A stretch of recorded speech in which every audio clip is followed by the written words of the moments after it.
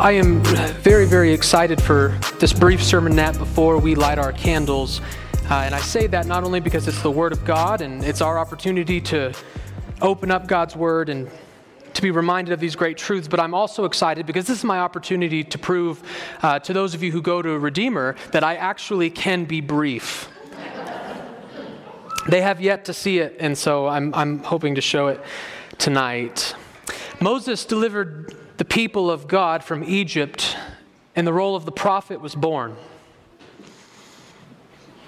And then after God covenanted with that people, he created the Aaronic priesthood with the family of Aaron to deal with their sins, and the priesthood was established. Although that technically existed before because Abraham had a priest. And then eventually after that, the people demanded a king. And so God condescended, and the king of Israel was established. And their first one, Saul, was a curse, but they were eventually blessed with David and his son Solomon.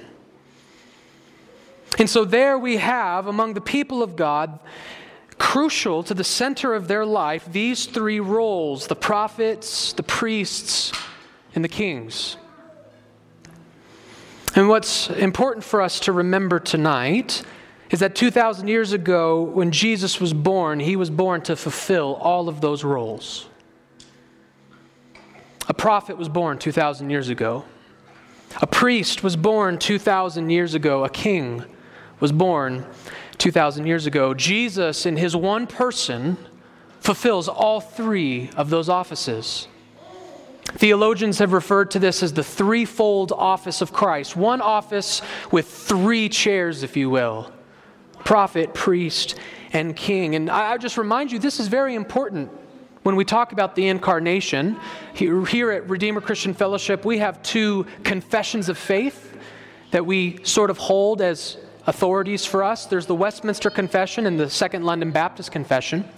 And what's interesting about those confessions is when you go to the chapter that's specifically devoted to who Jesus is, his incarnation, one of the first things that they will talk about is his role of prophet, priest, and king. Now, I don't say that to geek out and make you feel bad if you don't know what those confessions are. That's totally fine if you don't. But the reason I bring that up is to say I'm not the only person who has seen these two doctrines, the incarnation and the threefold office of Christ, as belonging in the same conversation together. In other words, I'm not taking two doctrines from the Bible and just trying to cram them into this great Christmas Eve sermon. This conversation belongs together. Who was it that was born 2,000 years ago? Our prophet, our priest, and our king. And I want us to see the Bible establishes this all throughout the New Testament, but I want us to look at one passage that I think uniquely brings all of these together. I know it's dark in here, and so I have I forgot that I grabbed the thing. Now I misplaced it. So we will have the text up here for everybody to read, but there seems to be enough light. If you would like to open up your Bibles, please, you may, to Hebrews chapter 1. This is Hebrews chapter 1, beginning in verses 1 through 4. Long ago, at many times and in many ways, God spoke to our fathers by the prophets, but in these last days he has spoken to us by his Son, whom he appointed the heir of all things, through whom he also created the world. He is the radiance of the glory of God and the exact imprint of his nature, and he upholds the universe by the word of his power. After making purifications for sins, he sat down at the right hand of the Majesty on high, having become as much superior to angels as the name he has inherited is more excellent than theirs.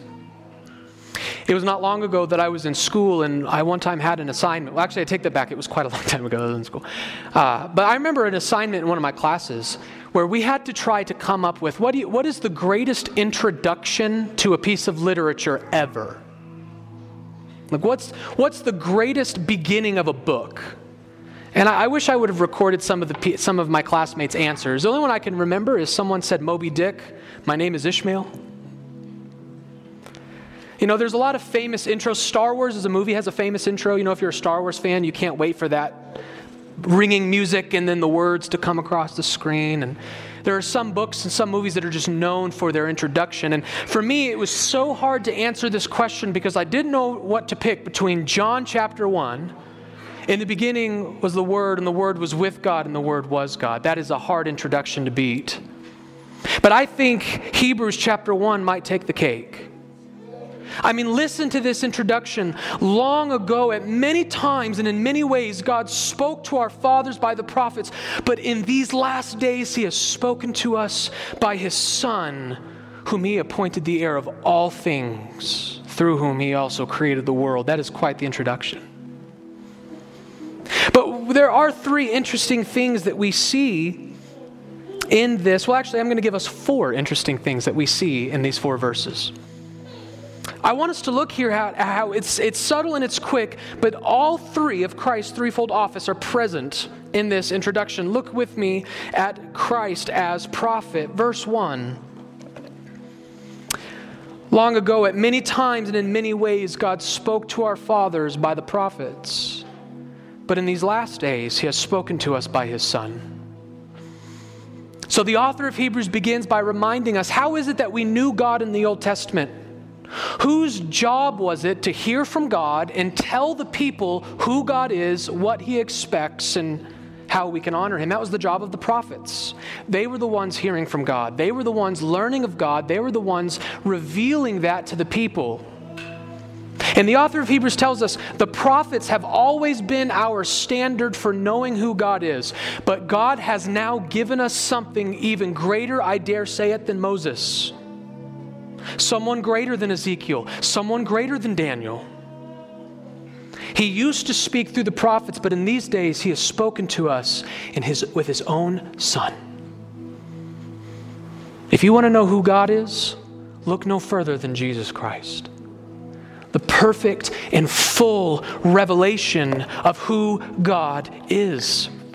And Jesus was very clear about this during His ministry. He was very clear about His prophetic office, that He has come, as John 1:18 says, to make the Father known. He came, as John 12 verse 49 says, to speak not any words that He has decided, but He says, I only speak the words that have been given to me from my Father. And that's why He can conclude in John 14:9, if you have seen me, you have seen the Father. Jesus came to take God Almighty and say, here you go. You want God? You've got Him. Who is God? What does He expect from you? What is His religion? What is salvation? Christ says, let me show you, let me tell you. He is the greatest prophet the world has ever known. God used to speak to us by His prophets, but in these last days, He speaks through His Son.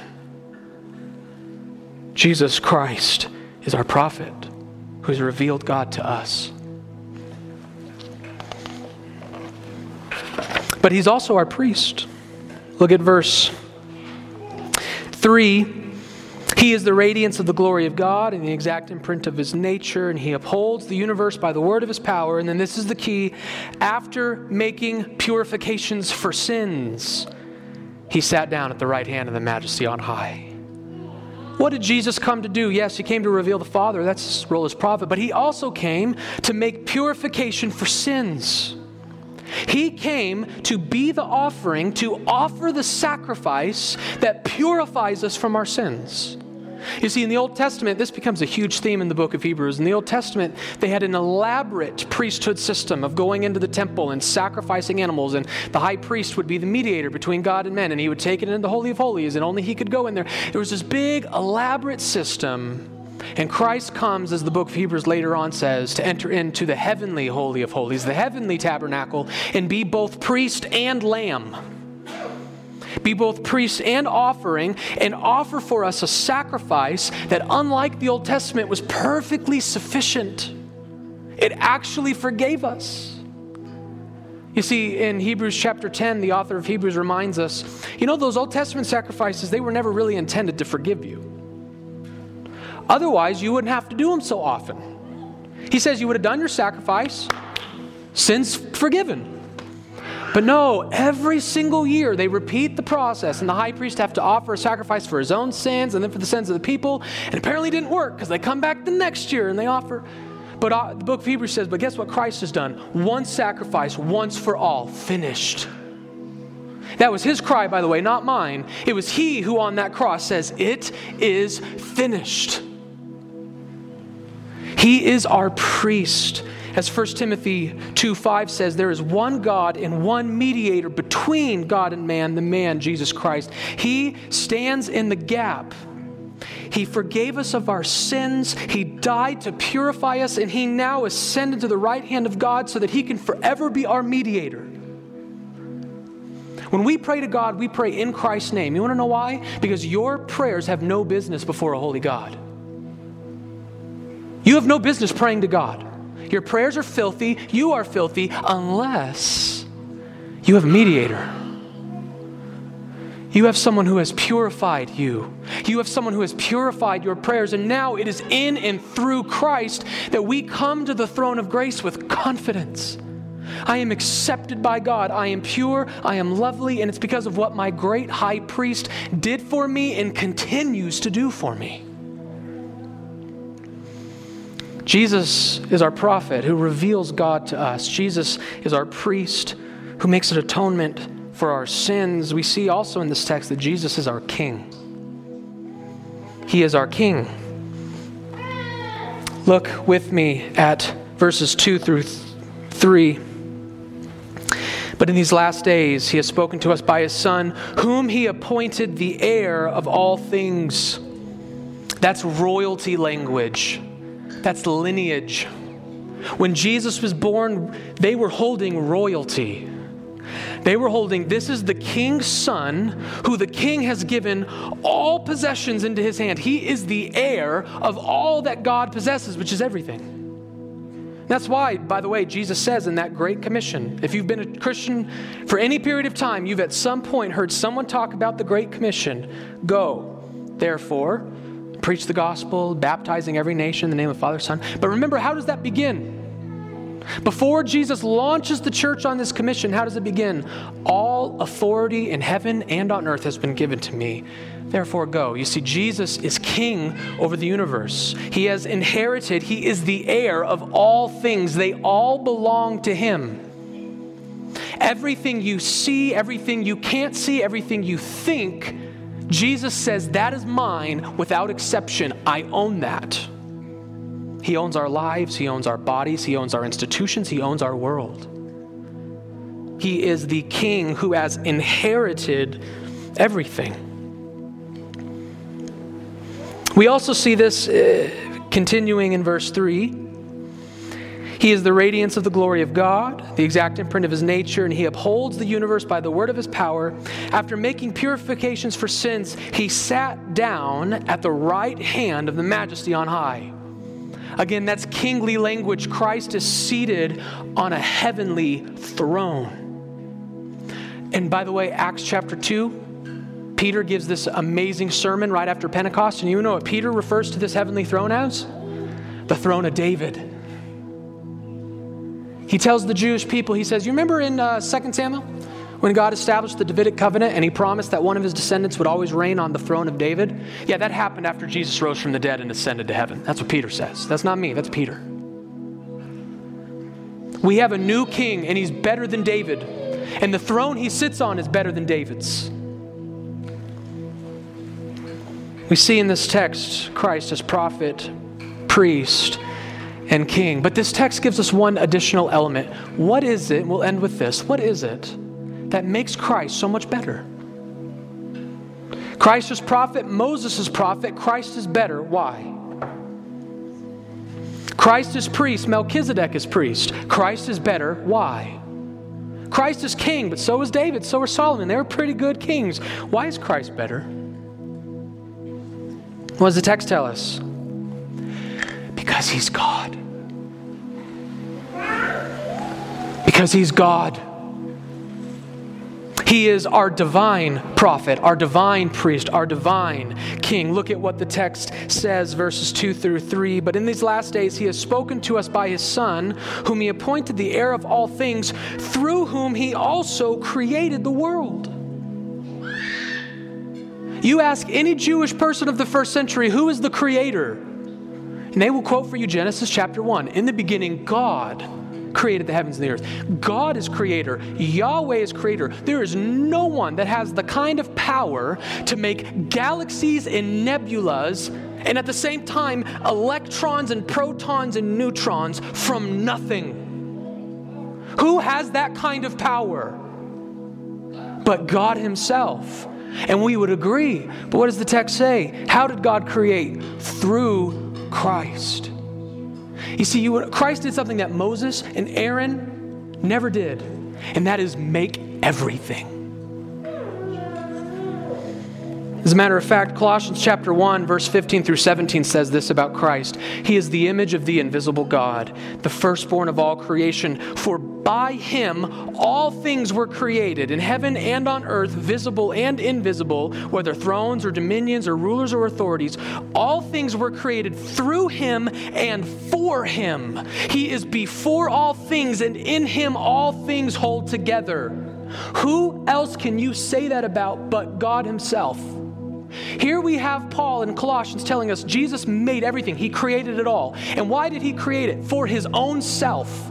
It was made through him and for him. He is literally the apex of all of creation, the most important thing in all of creation. Who could we possibly say that about?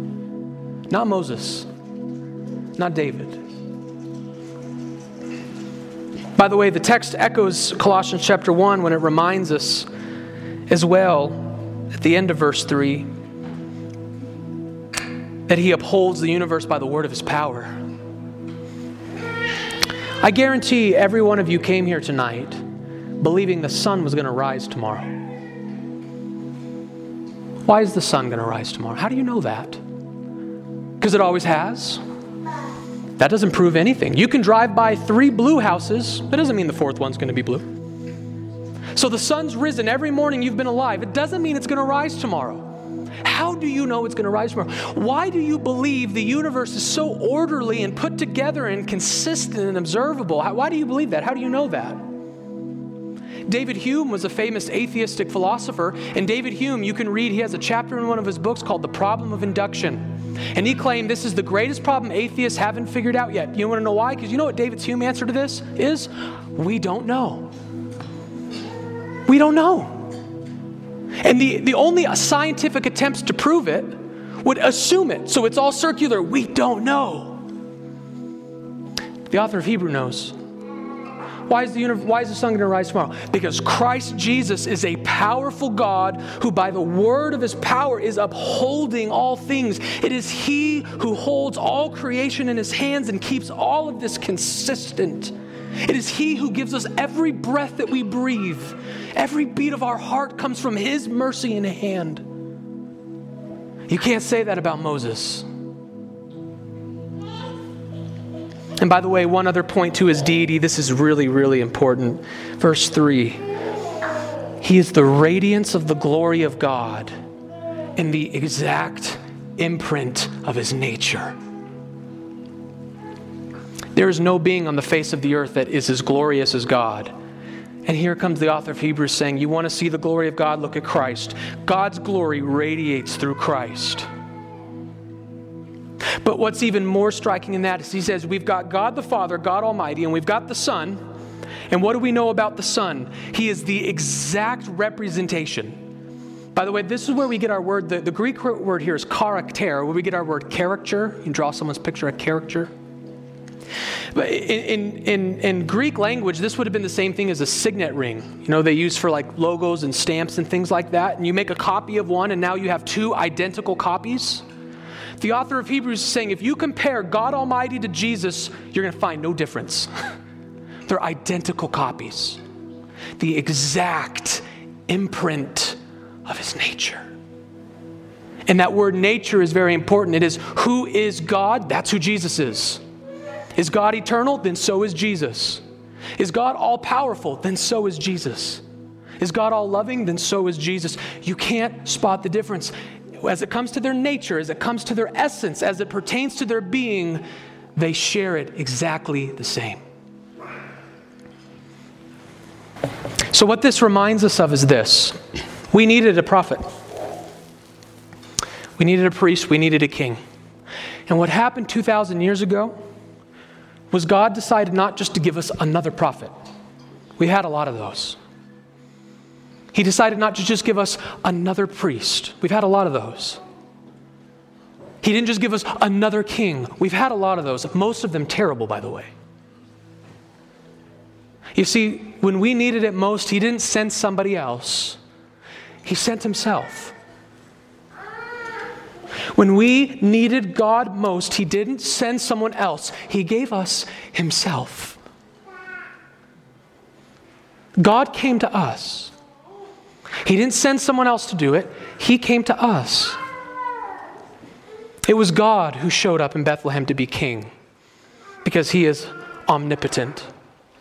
It is God who showed up in Bethlehem to be our priest because he is omnibenevolent. And it is God who showed up in Bethlehem to be our great prophet because he is omniscient.